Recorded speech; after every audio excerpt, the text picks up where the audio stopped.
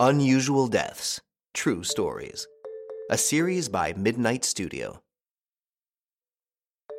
A genius between science and madness. What irrational thing could happen to one of the greatest mathematicians of the 20th century? A scientist tends to have his head squarely on his shoulders. It seems highly unlikely that he would allow himself to be overwhelmed by senseless fears. And yet this is exactly what happened to Kurt Gödel, a theorist of mathematical incompleteness who believed in the existence of angels.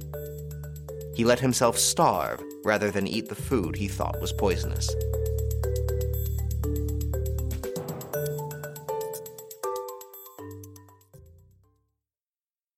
Kurt Gödel was one of the greatest mathematicians of all time.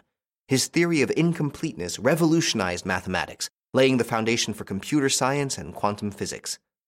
His genius manifested itself from a very young age, and his insatiable curiosity earned him the nickname of Mr. Y. He never ceased to question the world and nature in order to understand how they work. He also studied philosophy. His best friend was Albert Einstein. He developed his theories while he was still a student and obtained his doctorate at the age of 23 at the University of Vienna. At that time, it was a place of scientific ferment, carried by thinkers and scholars gathered under the name of the Circle of Vienna. But this rigorous scientist harbored the demon of paranoia within him. Born in the late Austro-Hungarian Empire, he suffered from an identity problem from an early age. Was he a German? A Czech? He chose Austria in 1923, and then the United States after the Second World War. In 1936, the assassination of one of his teachers by the Nazis provoked a nervous breakdown that led him to attend various psychiatric institutions. The annexation of Austria by Germany aggravated his condition. Paranoia, anxiety, and depression found fertile ground in this young man of fragile health. They would become his inseparable companions.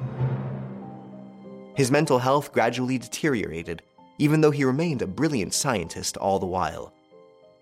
At the end of his life, Kurt Gödel became convinced that someone was trying to poison him. He refused to eat anything that his wife, Adele Nimbursky, had not tasted before him. But in 1976, Adele, 6 years Kurt's senior, falls ill and must be hospitalized for 6 months. Gödel finds himself alone, assailed by his fears of poisoning. He refuses to eat. He dies of malnutrition in January 1978 at the age of 71. The coroner's report specifies that he weighed less than 30 kilos at his death.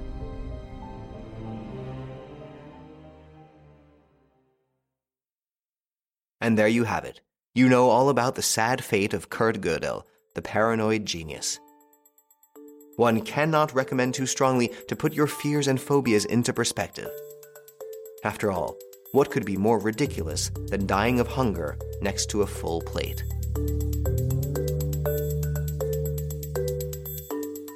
Did you like this episode? Feel free to comment, share, and rate it. See you soon for new stories. Midnight Studio, addictive podcast creator.